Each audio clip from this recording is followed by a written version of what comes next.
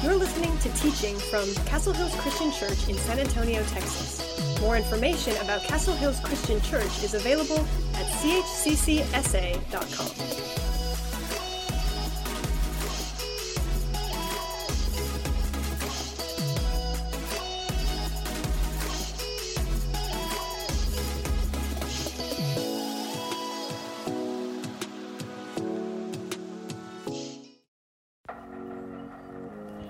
Right now, many of us are just thinking about surviving, trying to get by, living one day at a time. We are tired, worn out, and stuck. But what if God called us to more? What if God wants us to thrive in the midst of the chaos? Jesus said, "Remain in me and I will remain in you. For a branch cannot produce fruit if it is severed from the vine, and you cannot be fruitful unless you remain in me. Yes, I am the vine. You are the branches. Those who remain in me and I in them will produce much fruit." Are you tired of just surviving? Tired of going through the motions? Are you ready to grow like never before? It's time to thrive.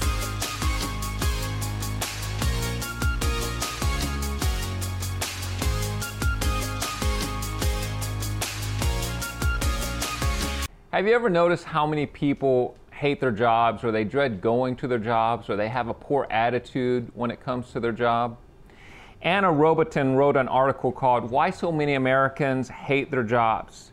And in this article, it says of the country's approximately 100 million full-time employees, 51% aren't engaged at work, meaning they feel no real connection to their jobs. Thus, they tend to do the bare minimum. Another 16% are actively disengaged. They resent their jobs, they tend to gripe to coworkers, and it really brings down office morale. This article goes on to say that the reason most people who are not happy at their jobs is because of their boss, that many bosses are not equipped to manage people. And this may be true, but I wonder what responsibility we have when it comes to our job. Pastor Derwin Gray says that if you're a follower of Jesus and you're in the 51% not engaged at work and doing the bare minimum and not actively engaged, how do you think this affects your soul and your ability to develop skills to be successful at your job? How does it limit your ability to reach people at your job with the gospel? Think about this for a second.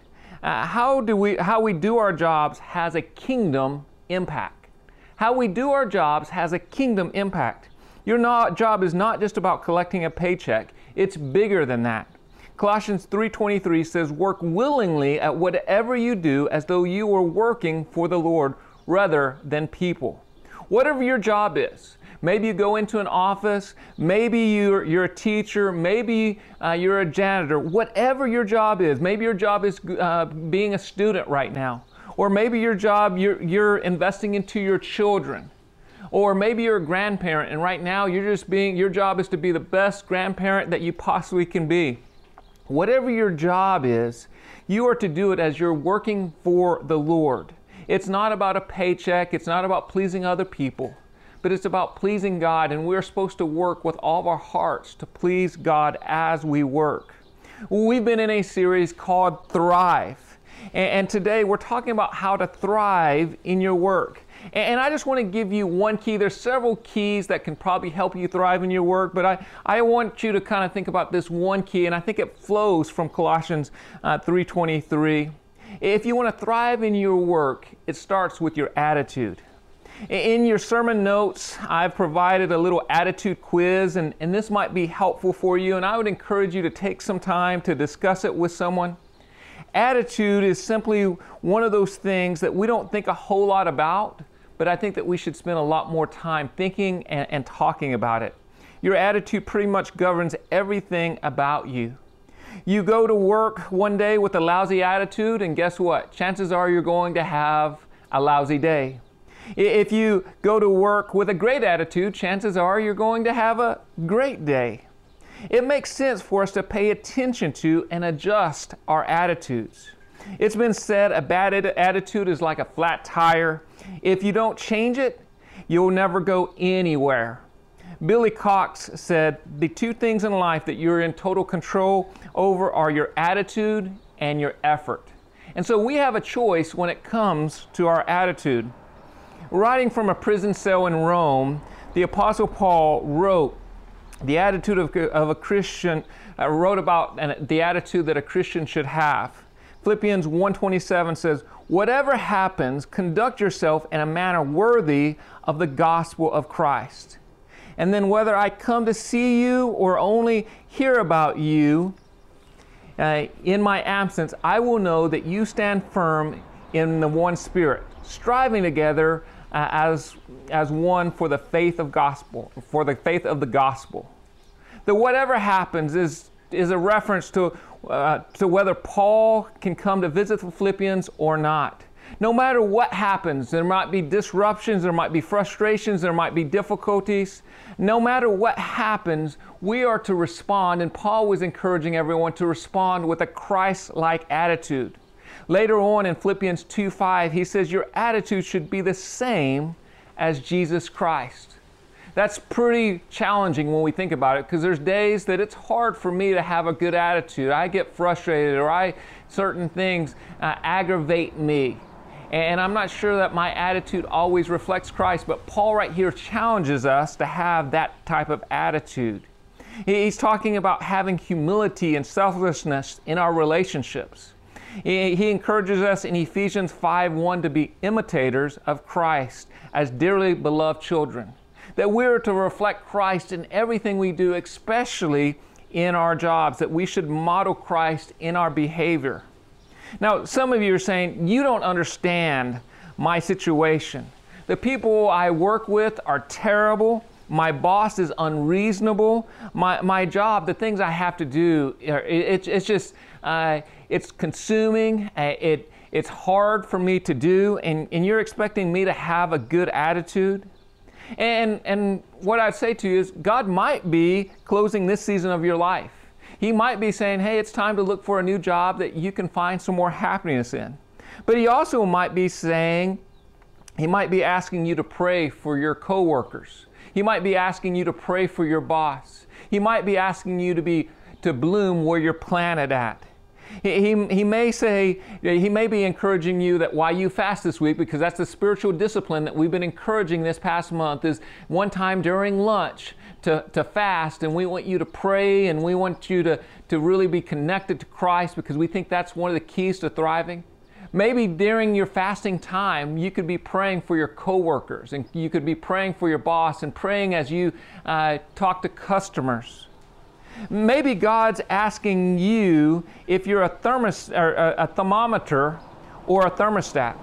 A thermometer reflects the temperature in the environment, adjusting to the room. A thermostat initiates action to change the temperature in the environment. Now, you might be asking, well, how do I become more like a thermostat than a thermometer? Because I think it's really tempting for a lot of us that if we're in a bad environment, for us to have a poor attitude. But how do we become more like a thermostat? How do we have a better attitude? And maybe some of you are thinking right now, well, Ronnie, what do you know about thriving in a job? You get to work with Richard Hamilton and Jesus Castillo, and you get to work with Celeste and a bunch of wonderful people. You don't understand my job. You don't understand what I'm going through. And so I thought it would be helpful for me to bring in a guest. Seth Asbury is one of our elders, and he works in a very stressful job. And he's going to share with us some tips on how to thrive in your job. And if you listen closely, I think you'll hear some of those same tips that leads you back to having an attitude of Christ that will help you become more of a thermostat. Hey CHCC, I'm here with Seth Asbury. He's one of our elders. I think you've been an elder for about 4 years. And Seth, I like to say that he's one of our best dressed elders, and especially his shoe game. If you ever see Seth, chances are you're going to see some nice shoes, and so I know that he has quite the collection. You'll have to ask him about it sometime. But he's also married to a beautiful young woman, Brooke. You guys have 2 boys, ages or grades. Evan is a 4th grader and Keegan is a preschooler. And I love his boys, especially Keegan. He cracks me up. I kind of feel like he's just kind of a storm that just kind of moves in and just kind of takes over, and he just kind his smile and his laughter just tugs at my heart. Seth, you also work at Trinity University. That's right. I work at Trinity University. It's a small school just north of downtown. And I'm the Associate Director of Athletics. We compete in the NCAA Division III level. We have 18 varsity sports. We're 500 athletes. And we're going to play all 18 this spring semester as COVID-19 has restricted us to only practices this fall semester. So it should be a fun semester. So basically, you're at every event. You have to be around your coaches, athletes, facilities, you name it. And so when we're talking today, we're talking about how to thrive in our jobs. And of course, your job is very stressful at times. It's difficult, whether it be things breaking down or whether it be the people portion of that. We know it's difficult, but what are some keys to thriving in your job? What's some things that you might be able to share with us this morning that might be able to help us? Because I know there's some people out there that they have really difficult jobs and they're being pulled in a lot of different directions. Sure. A lot of prayer.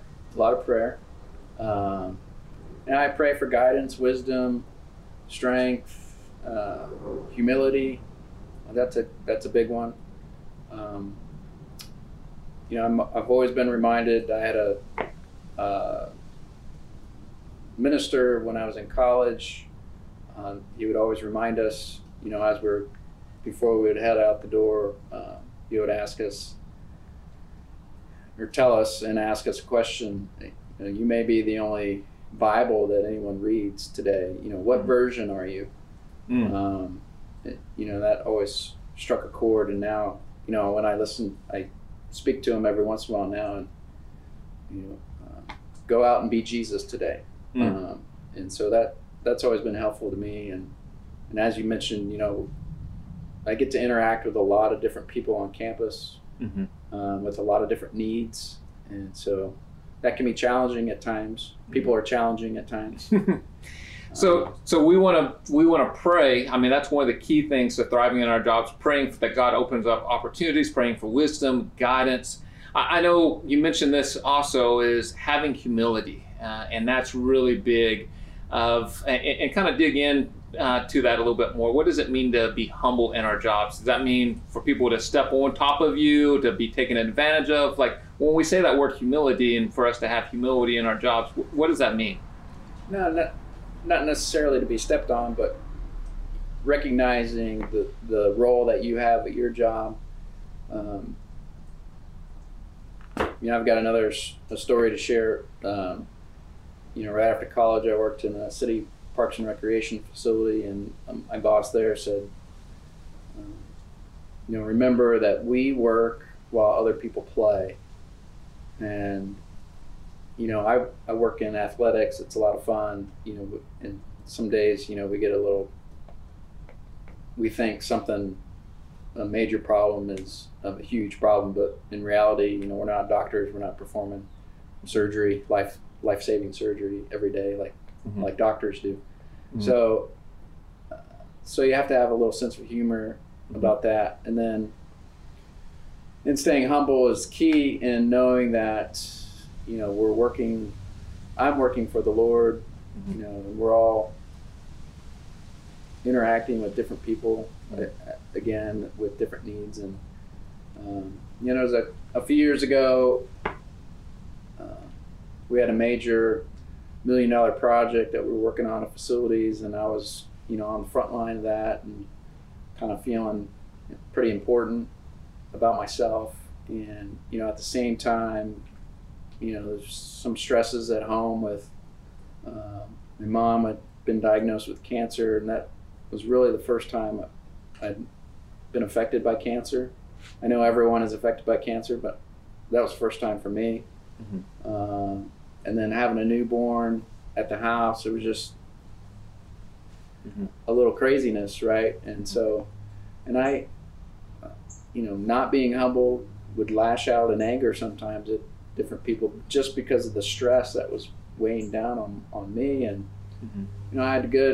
fortunately I had good people surrounding me, that said, hey, you need to settle down here a little bit. If you're going to continue acting like this, you're not going to be working here anymore. And so that was really an eye-opening experience for me. Like, oh wait, am I really acting this way? I mean, that's not right, and I'm not exhibiting Christ-like behavior. And so from that moment forward, it's, again, every day is a gift, and every day is we try to have fun each day, and remember, I'm not the most important person here. I'm here to serve and help. So having that same attitude of Christ, not thinking that we're the most important, that the world revolves around us. I think that's a key when we're working in our jobs, is realizing, one, that we reflect Christ, and the way that we reflect Christ is having that servant's attitude. In a culture that's pretty difficult, because it says promote yourself and toot your own horn and walk over everyone. But the Bible actually calls us to do something opposite, and that's to serve. I mean, to pick up the towel and basin, just like what Jesus did by washing the disciples' feet. Something else that you mentioned that really stuck out to me is actually kind of walking away from the situation and realize, okay, is it as bad as what I really think it is? I mean, and sometimes I think we get worked up and we make things into mountains that are really molehills. And a lot of times they're just first world problems. And we have all of this anxiety, and we put all this stress on us. But if we'll just simply walk away and kind of take a deep breath, go into silence, that can be really helpful. I mean, it can really put things in perspective. And then another thing that you said that I think is really, really important is we need people around us that when we're getting too high and mighty, when we're maybe lashing out because we're stressed out or we have all of these things going on, we need people in our life that can speak to us, that can speak to our hearts and say, hey, Seth, I mean, this isn't normally how you act. What's going on? Let's talk about it. And so I would encourage you to find some people in your life that can speak into it, that can just kind of tell you how it is, and that they love you enough and they care about you enough to do that. And so just some of the keys, just to kind of recap. 1, we want to pray. So important. 2, we want to have a humble heart. We want to have that humility. 3, we want to put some people in our life that can speak to it, that can hold us accountable, that can encourage us, that can pray for us.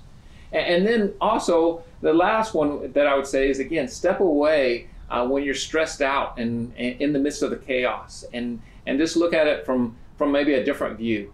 Take a deep breath, pray, get away from the situation. I thank you for joining us. I thank Seth for dropping some nuggets of wisdom on us. Again, Seth is there for you. He cares about you. He's one of our shepherds of our flock.